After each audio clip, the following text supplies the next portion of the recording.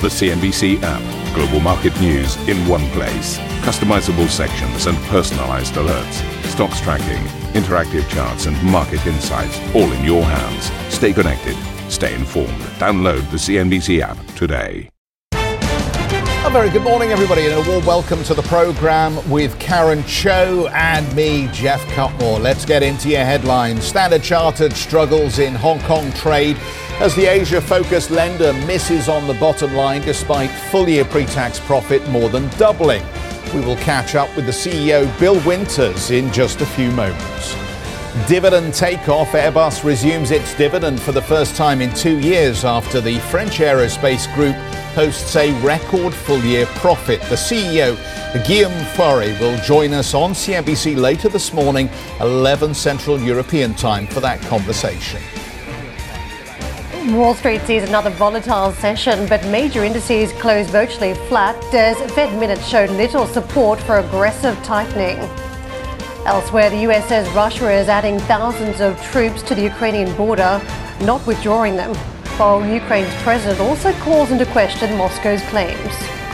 We're seeing a large concentration of troops. It hasn't changed over the last week. We're seeing some small rotations.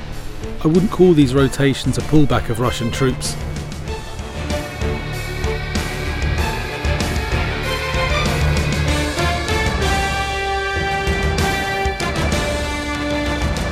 So, very warm welcome, everybody. We're going to catch up with Standard Chartered's Bill Winters in just a few moments, but we just had numbers come through from Commerzbank, so let me give you those first. And of course, you'll remember that Commerzbank was recently in the news flow a little as there was this talk from Christian Lindner, the German finance minister, about the state reducing its holding in Commerzbank. That did have an impact on recent trade in the share price. But the results here, let's just give you a line. The group revenue in 2021 up at 8.5 billion euros as against the 8.2 billion for the year ago period. The operating result in at 1.2 billion as against the 233 million negative for 2020. Net result positive at 430 million despite restructuring charges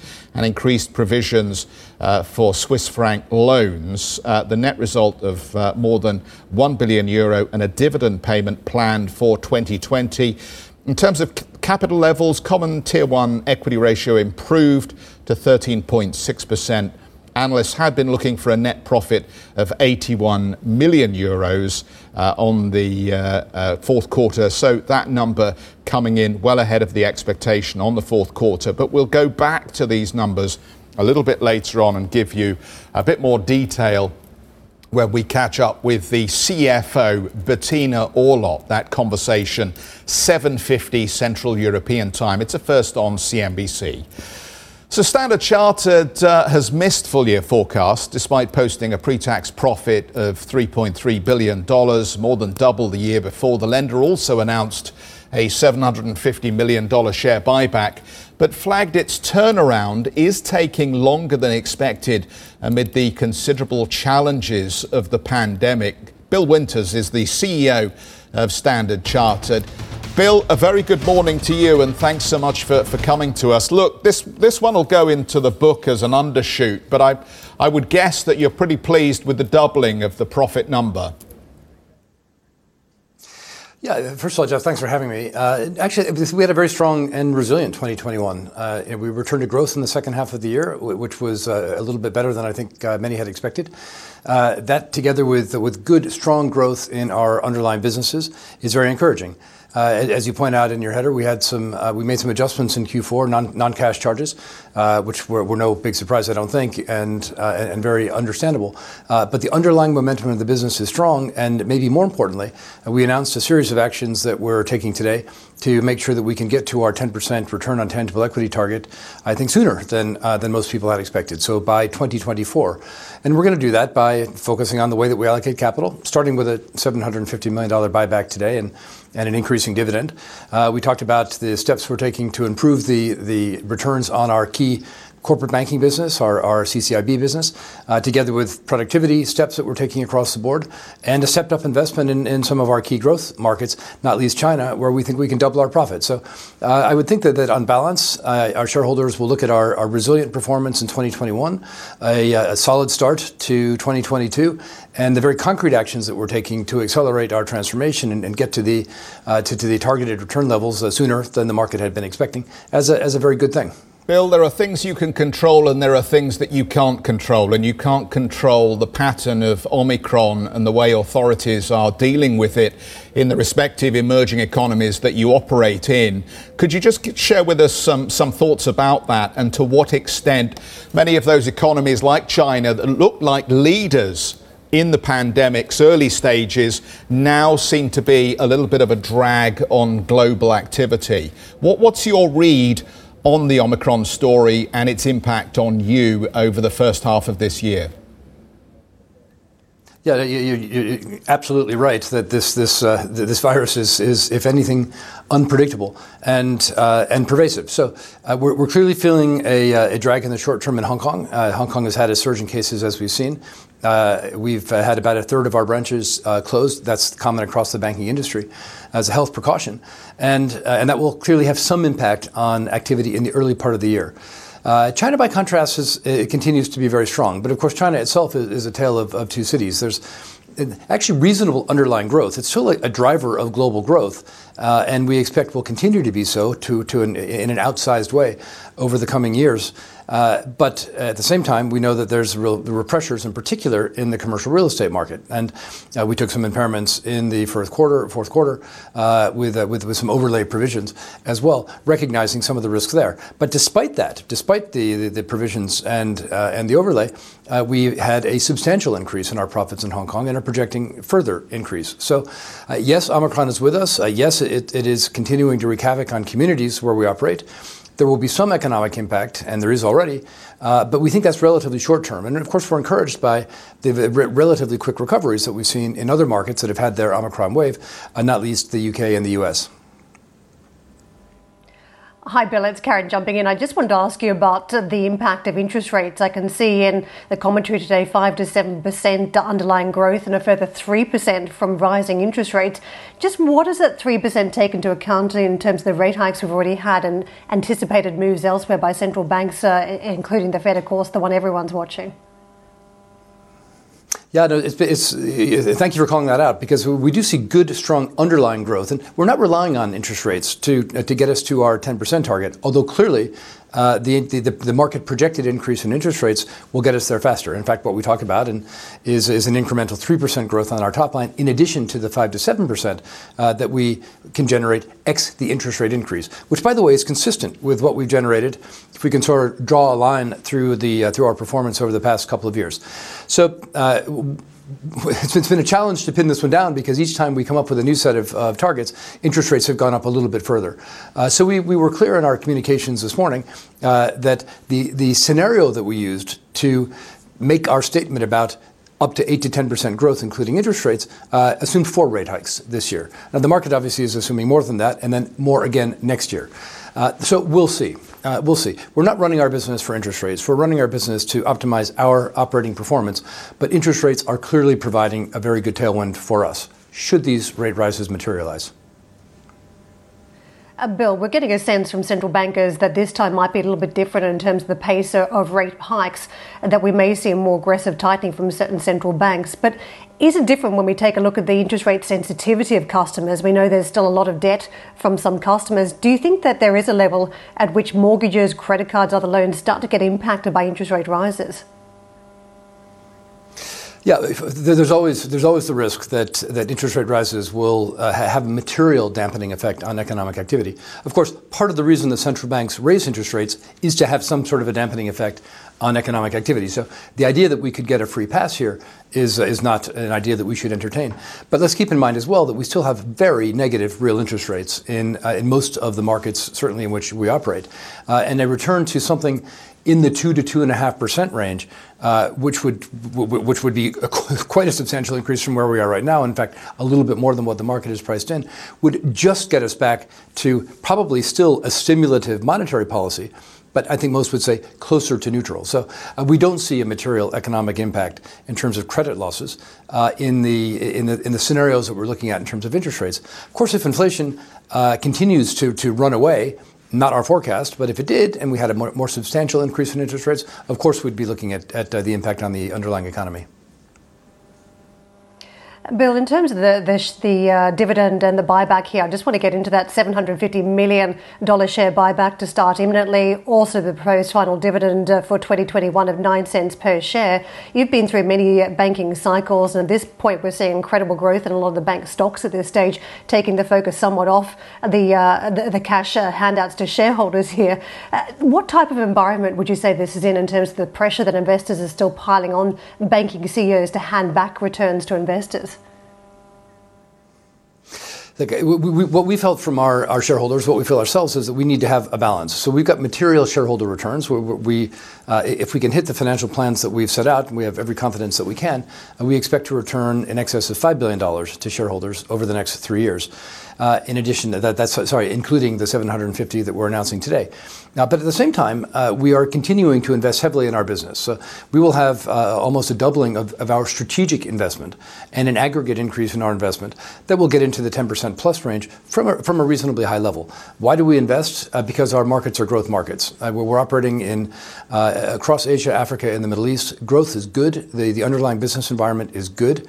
And with some interest rate tailwind as well, these are markets and opportunities into which we want to invest, and our shareholders would expect us to do that.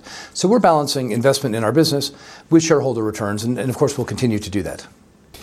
Bill, just briefly, you mentioned the issue of Chinese property and the impairments. Can you just flesh that out for us and just tell us what your exposure is at this point and how comfortable you are with where you are in your current level of exposure? Yeah, we've disclosed exposure of a bit over $4 billion.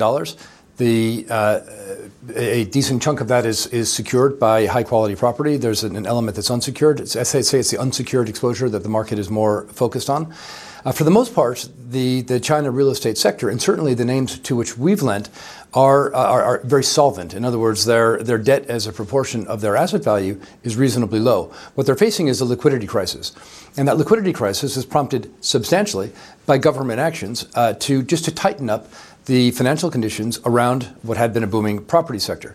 And we're beginning to see some easing of that tension. So some of the large developers, including some of the ones that we interact with, have been selling properties, typically to state-owned companies. And those property sales are going through at transaction levels that are more or less on market. So in other words, not at a deep discount. There's also a lot of the real estate developer cash is tied up in escrow accounts. And some of those escrow accounts are being eased in basically rules by some of the local authorities within the Chinese provinces. So we see some prospect of an easing of the liquidity crisis. We don't see a property market collapse, which leaves us relatively optimistic that we can see through this without a material impact on the market or on creditors. That said, with an abundance and out of an abundance of caution, we did take provisions in the fourth quarter, and we took an extraordinary overlay on top of those provisions, which leaves us feeling very, very well provisioned against what could go wrong, even if we remain quite hopeful that it will not go wrong. Bill, a bit of a sting in the tail on this last question. I know to a certain extent you are somewhat vulnerable to the international market, but it's probably appropriate to say the stock's off 40-odd% since you took over the helm of this business. When do the shareholders get a turnaround on that story? Well, I think the shareholders will get a turnaround on the story when we turn our actions into profits. Now, I'd like to think that we would get recognized in advance of the actual profits showing in the bottom line. I would still hope that we can generate enthusiasm, but our primary focus isn't on taking the actions that will pump up the stock price. It's rather taking the actions that will pump up our earnings and pump up our returns. And if we accomplish that, I have no doubt that the share price will follow. And I am very confident that we can accomplish that. Always good to see you, Bill. Thanks so much for joining us and taking the questions. Bill Winters, the CEO of Standard Chartered. Let's just revisit the performance, shall we? Shall we have a look? Go on then. This just gives you a sense of how the market is behaving around Standard Chartered. We are popping up a Nestlé chart here because we're just waiting on the Nestlé numbers, which we anticipate will trickle through in just a few moments. So are we going to hang out for these?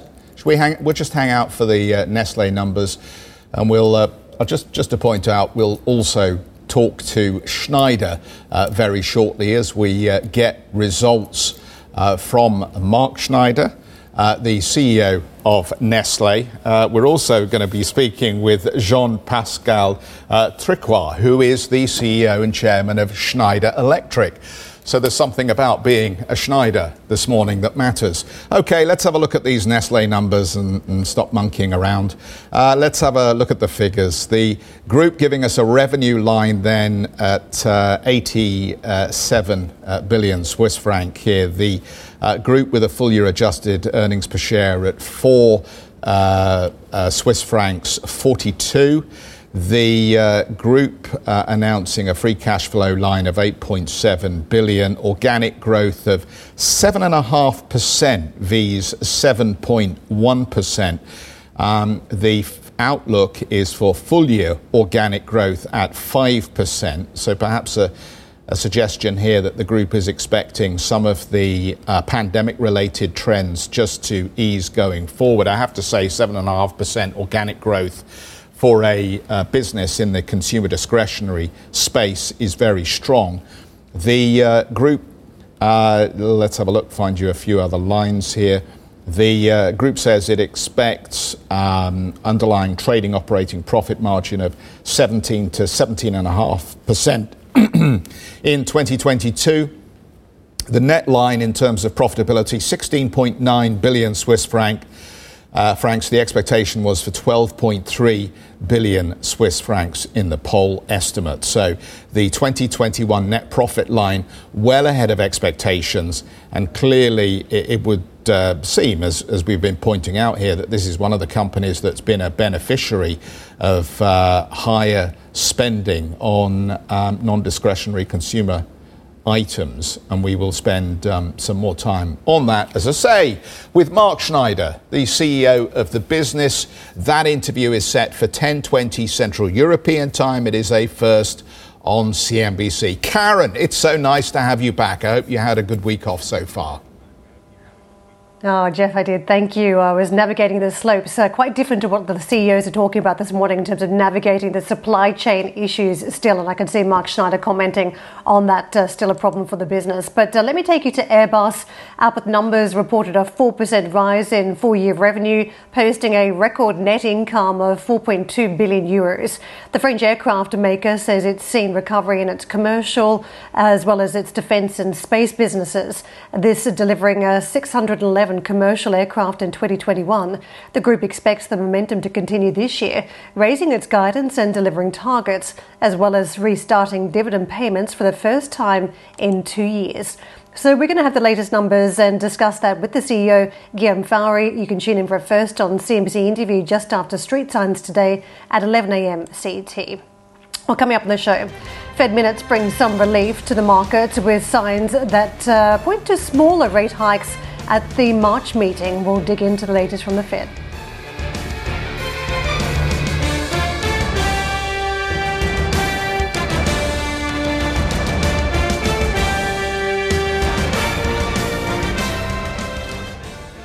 Ambition to me is about doing better. I think ambition creates a pathway. The best advice I can give to someone starting off a career is don't have a career, have lots of careers, try loads of different things. Talk to people and put your ambition out there. I don't feel that I've hit peak ambition because it's a learning journey. CNBC is where ambition meets opportunity. What does living ambitiously mean to you? Hear it from our CNBC anchors, reporters and global business leaders on CNBC.com.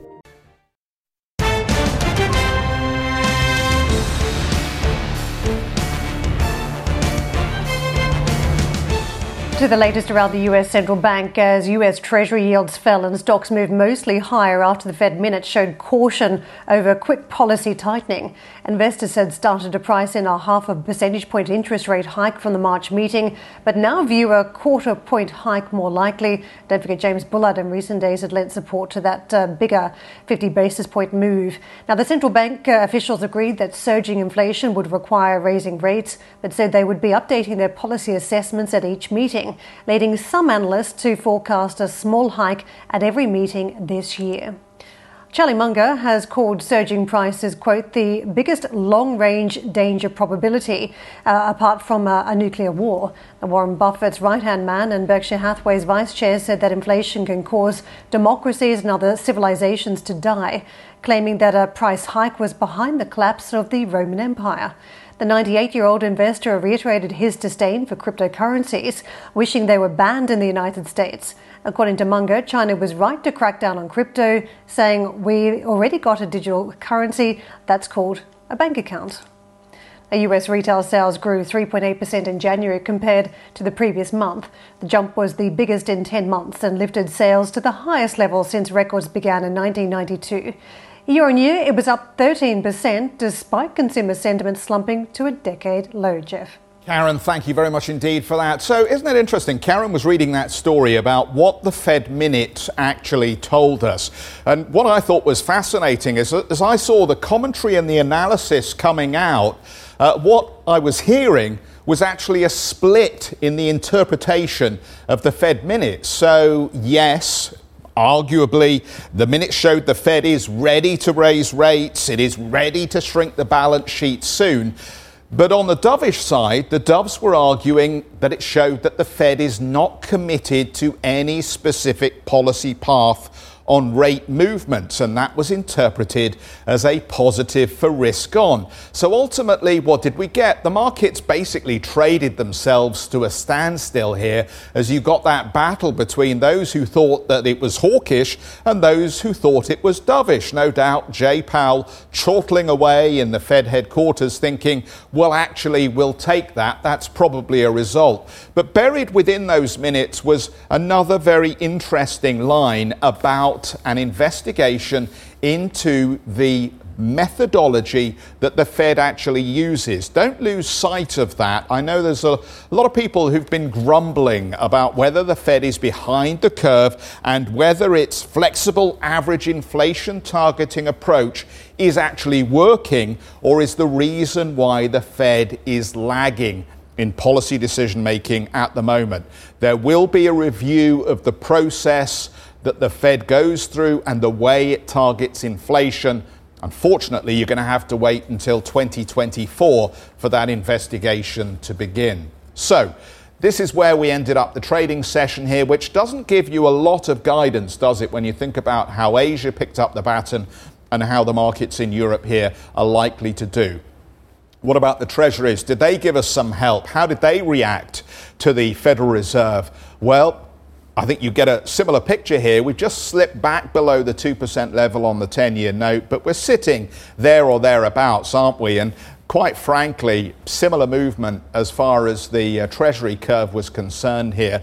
The battle continued between those who wanted to believe that this was a more aggressive Fed and those who thought that the fact that there was no clear definition of the path means that actually if we get more negative data, that could cool expectations on the terminal rate. A lot of the damage, I think, on the hawkish side was done yesterday by that really punchy retail sales number, which suggests that Americans still continue to feel confident about spending in spite of some of these high inflation prints.